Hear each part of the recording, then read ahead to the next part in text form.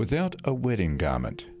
This chapter is based on Matthew 22, verses 1 to 14. The parable of the wedding garment opens before us a lesson of the highest consequence. By the marriage is represented the union of humanity with divinity. The wedding garment represents the character which all must possess who shall be accounted fit guests for the wedding. In this parable, as in that of the Great Supper, are illustrated the gospel invitation, its rejection by the Jewish people, and the call of mercy to the Gentiles. But on the part of those who reject the invitation, this parable brings to view a deeper insult and a more dreadful punishment. The call to the feast is a king's invitation. It proceeds from one who is vested with power to command. It confers high honor, yet the honor is unappreciated. The king's authority is despised.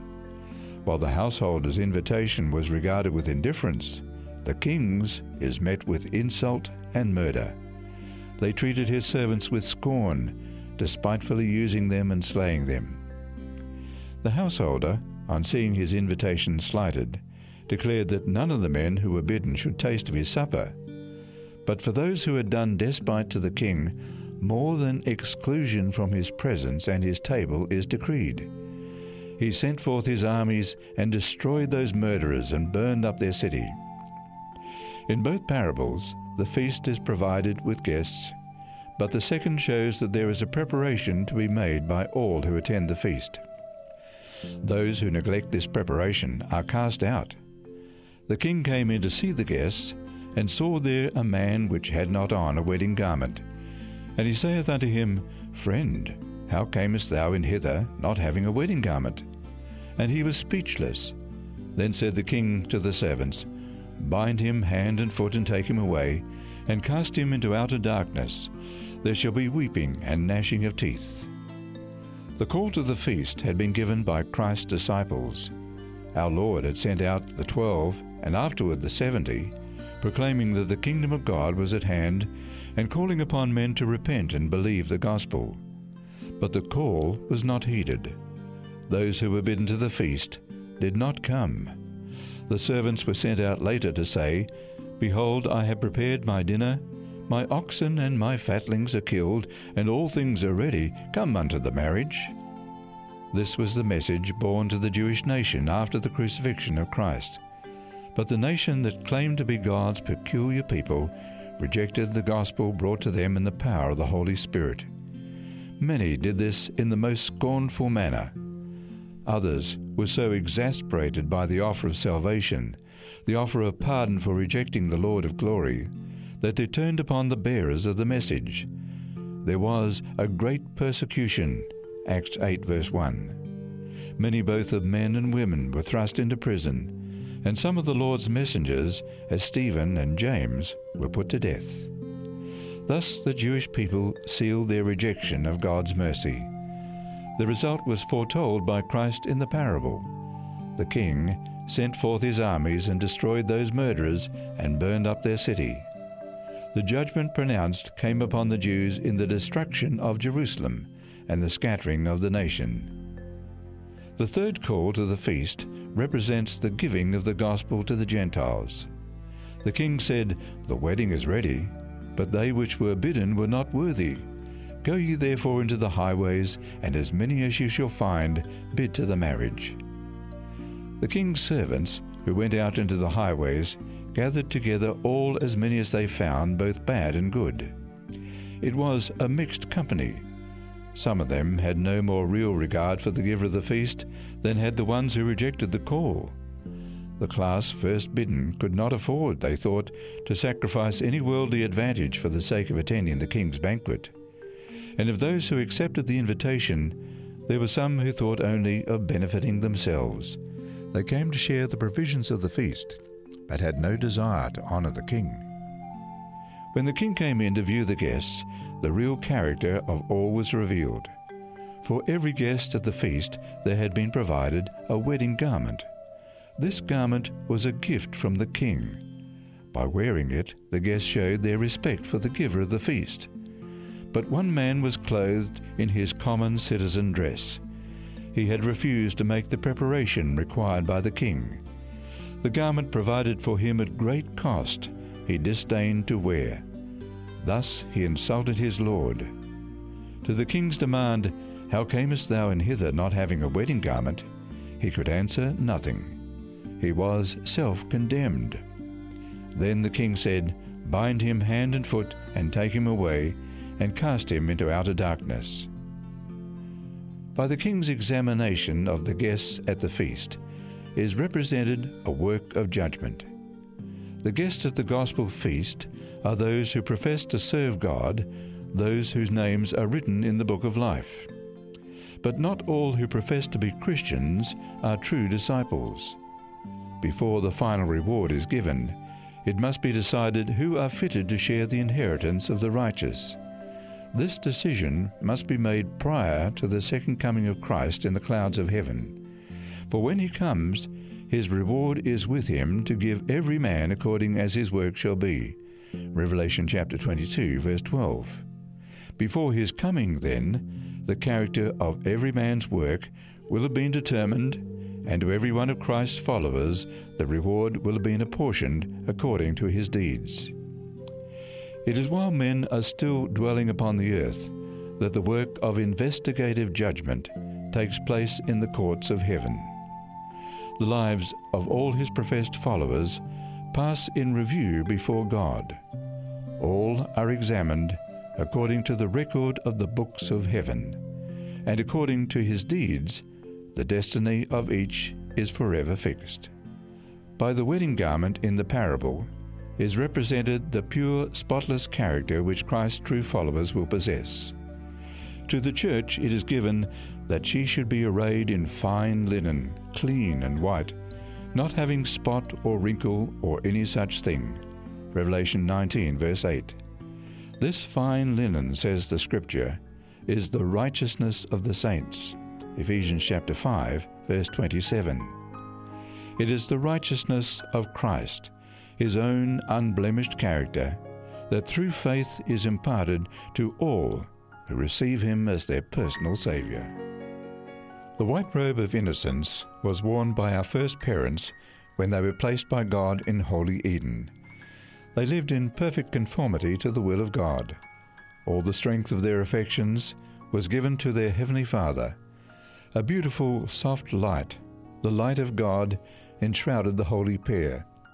This robe of light was a symbol of their spiritual garments of heavenly innocence. Had they remained true to God, it would ever have continued to enshroud them. But when sin entered, they severed their connection with God, and the light that had encircled them departed. Naked and ashamed, they tried to supply the place of the heavenly garments by sewing together fig leaves for a covering. This is what the transgressors of God's law have done ever since the day of Adam and Eve's disobedience. They have sewed together fig leaves to cover the nakedness caused by transgression. They have worn the garments of their own devising. By works of their own, they have tried to cover their sins and make themselves acceptable with God. But this they can never do. Nothing can man devise to supply the place of his lost robe of innocence. No fig leaf garment, no worldly citizen dress can be worn by those who sit down with Christ and angels at the marriage supper of the Lamb.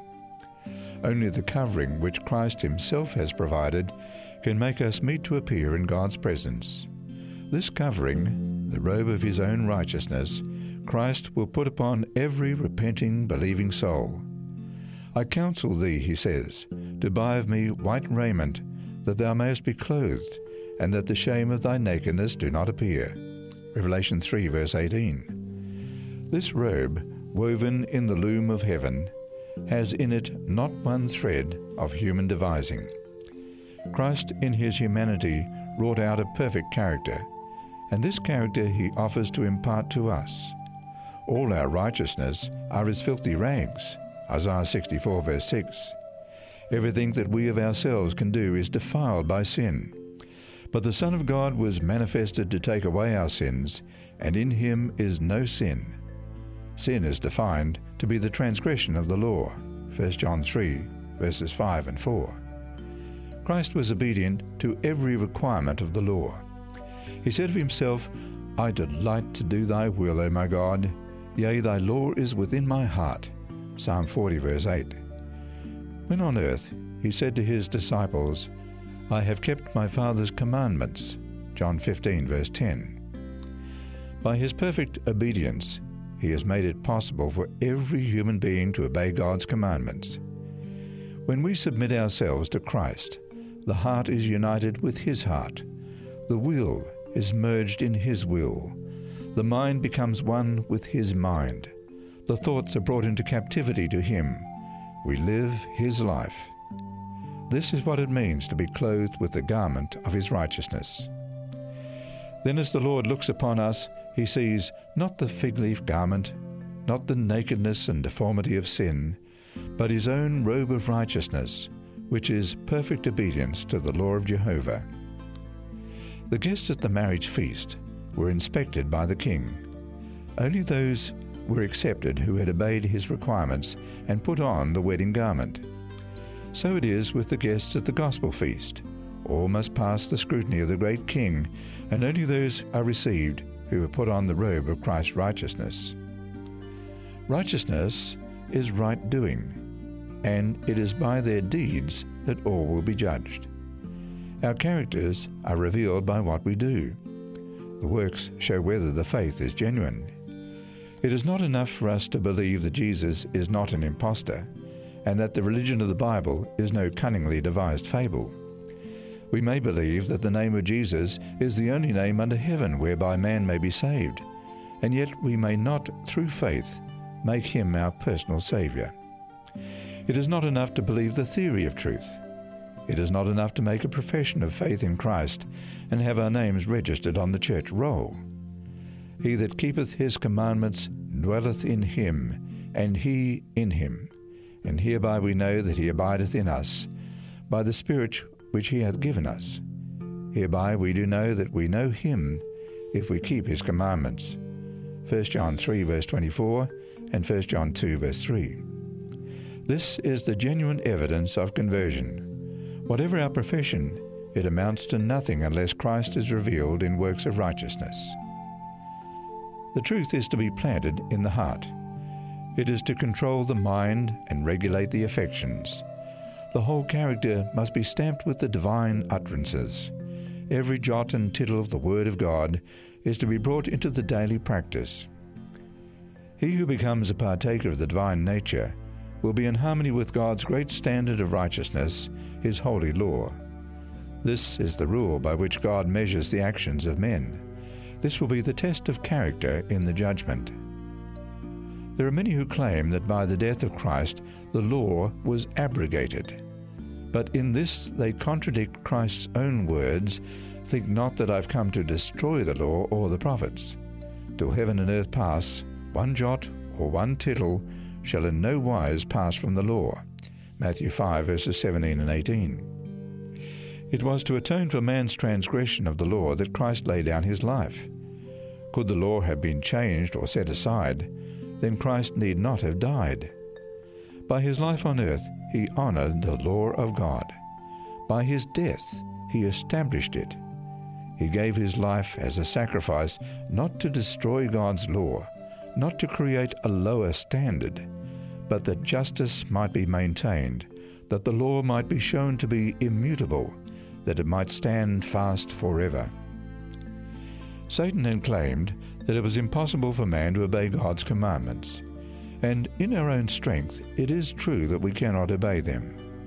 But Christ came in the form of humanity, and by his perfect obedience he proved that humanity and divinity combined can obey every one of God's precepts.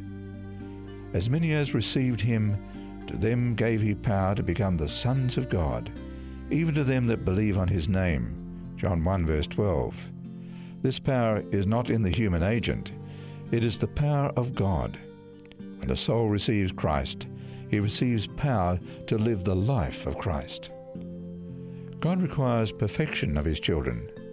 His law is a transcript of his character, and it is the standard of all character.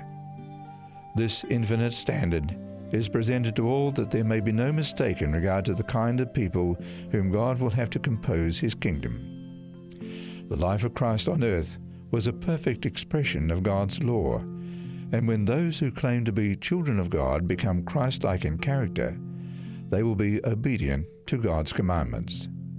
Then the Lord can trust them to be of the number who shall compose the family of heaven. Clothed in the glorious apparel of Christ's righteousness, they have a place at the King's feast. They have a right to join the blood-washed throng. The man who came to the feast without a wedding garment represents the condition of many in our world today. They profess to be Christians and lay claim to the blessings and privileges of the gospel, yet they feel no need of a transformation of character. They have never felt true repentance for sin. They do not realize their need of Christ or exercise faith in him.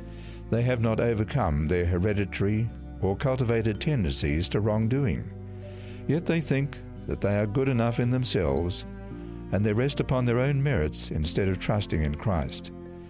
Hearers of the word, they come to the banquet, but they have not put on the robe of Christ's righteousness. Many who call themselves Christians are mere human moralists. They have refused the gift which alone could enable them to honor Christ by representing him to the world.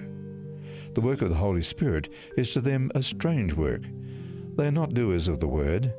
The heavenly principles that distinguish those who are one with Christ from those who are one with the world have become almost indistinguishable.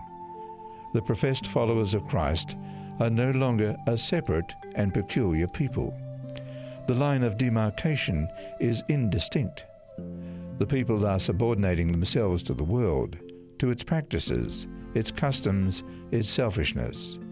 The church has gone over to the world in transgression of the law, when the world should have come over to the church in obedience to the law. Daily, the church is being converted to the world. All these expect to be saved by Christ's death, while they refuse to live his self-sacrificing life. They extol the riches of free grace and attempt to cover themselves with an appearance of righteousness, hoping to screen their defects of character, but their efforts will be of no avail in the day of God. The righteousness of Christ will not cover one cherished sin. A man may be a lawbreaker in heart, yet if he commits no outward act of transgression, he may be regarded by the world as possessing great integrity. But God's law looks into the secrets of the heart. Every act is judged by the motives that prompt it. Only that which is in accord with the principles of God's law will stand in the judgment. God is love. He has shown that love in the gift of Christ. When he gave his only begotten Son, that whosoever believeth in him should not perish, but have everlasting life, he withheld nothing from his purchased possession. John 3:16. He gave all heaven, from which we may draw strength and efficiency, that we be not repulsed or overcome by our great adversary. But the love of God does not lead him to excuse sin. He did not excuse it in Satan. He did not excuse it in Adam or in Cain, nor will he excuse it in any other of the children of men. He will not connive at our sins or overlook our defects of character. He expects us to overcome in his name. Those who reject the gift of Christ's righteousness are rejecting the attributes of character which would constitute them the sons and daughters of God. They are rejecting that which alone could give them a fitness for a place at the marriage feast. In the parable, when the king inquired, "How camest thou in hither, not having a wedding garment?" the man was speechless. So it will be in the great judgment day. Men may now excuse their defects of character, but in that day they will offer no excuse. The professed churches of Christ in this generation are exalted to the highest privileges. The Lord has been revealed to us in ever-increasing light. Our privileges are far greater than were the privileges of God's ancient people. We have not only the great light committed to Israel, but we have the increased evidence of the great salvation brought to us through Christ. That which was type and symbol to the Jews is reality to us. They had the Old Testament history. We have that, and the New Testament also. We have the assurance of a Saviour who has come, a Saviour who has been crucified, who has risen, and over the rent sepulchre of Joseph has proclaimed, "I am the resurrection and the life." In our knowledge of Christ and his love, the kingdom of God is placed in the midst of us. Christ is revealed to us in sermons and chanted to us in songs. The spiritual banquet is set before us in rich abundance. The wedding garment, provided at infinite cost, is freely offered to every soul. By the messengers of God are presented to us the righteousness of Christ, justification by faith, the exceeding great and precious promises of God's Word, free access to the Father by Christ, the comfort of the Spirit, the well-grounded assurance of eternal life in the kingdom of God. What could God do for us that he has not done in providing the great supper, the heavenly banquet? In heaven it is said by the ministering angels, "The ministry which we have been commissioned to perform, we have done. We pressed back the army of evil angels.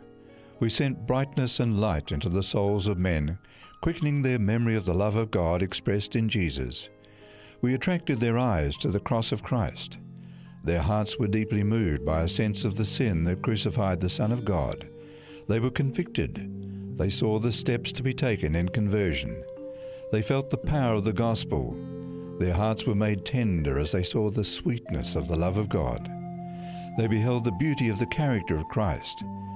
But with the many, it was all in vain. They would not surrender their own habits and character. They would not put off the garments of earth in order to be clothed with the robe of heaven. Their hearts were given to covetousness. They loved the associations of the world more than they loved their God. Solemn will be the day of final decision. In prophetic vision, the Apostle John describes it, "I saw a great white throne, and him that sat on it, from whose face the earth and the heaven fled away. And there was found no place for them. And I saw the dead, small and great, stand before God. And the books were opened. And another book was opened, which is the book of life. And the dead were judged out of those things which were written in the books according to their works." Revelation chapter 20, verses 11 and 12. Sad will be the retrospect in that day when men stand face to face with eternity. The whole life will present itself just as it has been. The world's pleasures, riches, and honours will not then seem so important. Men will then see that the righteousness they despised is alone of value. They will see that they have fashioned their characters under the deceptive allurements of Satan. The garments they have chosen are the badge of their allegiance to the first great apostate. Then they will see the results of their choice. They will have a knowledge of what it means to transgress the commandments of God. There will be no future probation in which to prepare for eternity. It is in this life that we are to put on the robe of Christ's righteousness. This is our only opportunity to form characters for the home which Christ has made ready for those who obey his commandments. The days of our probation are fast closing. The end is near. To us the warning is given, "Take heed to yourselves, lest at any time your hearts be overcharged with surfeiting and drunkenness and the cares of this life, and so that day come upon you unawares." Luke chapter 21, verse 34. Beware lest it find you unready. Take heed lest you be found at the king's feast without a wedding garment. In such an hour as ye think not, the Son of Man cometh. Blessed is he that watcheth and keepeth his garments, lest he walk naked and they see his shame. Those two passages are from Matthew 24, verse 44, and Revelation 16, verse 15.